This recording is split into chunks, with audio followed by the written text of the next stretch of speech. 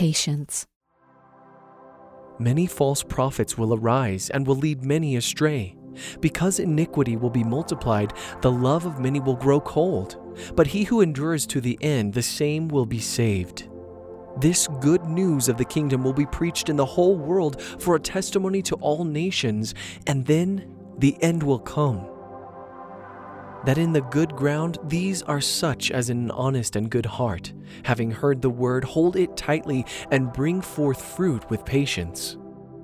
On the contrary, blessed are those who hear the word of God and keep it. A certain man had a fig tree planted in his vineyard, and he came seeking fruit on it and found none.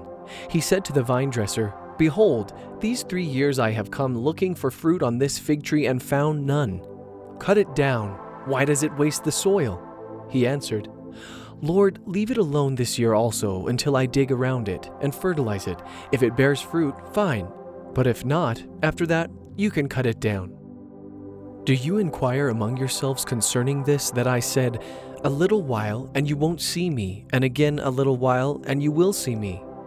Most certainly I tell you that you will weep and lament, but the world will rejoice. You will be sorrowful, but your sorrow will be turned into joy. A woman, when she gives birth, has sorrow because her time has come. But when she has delivered the child, she doesn't remember the anguish anymore for the joy that a human being is born into the world. Therefore you now have sorrow, but I will see you again, and your heart will rejoice, and no one will take your joy away from you. Don't depart from Jerusalem, but wait for the promise of the Father, which you heard from me. For John indeed baptized in water, but you will be baptized in the Holy Spirit not many days from now. To the angel of the assembly in Ephesus write, He who holds the 7 stars in his right hand, he who walks among the 7 golden lampstands says these things. I know your works and your toil and perseverance, and that you can't tolerate evil men, and have tested those who call themselves apostles, and they are not, and found them false. You have perseverance and have endured my name's sake, and have not grown weary. But I have this against you, that you left your first love.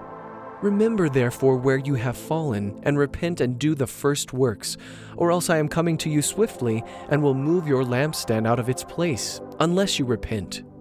But this you have, that you hate the works of the Nicolaitans, which I also hate.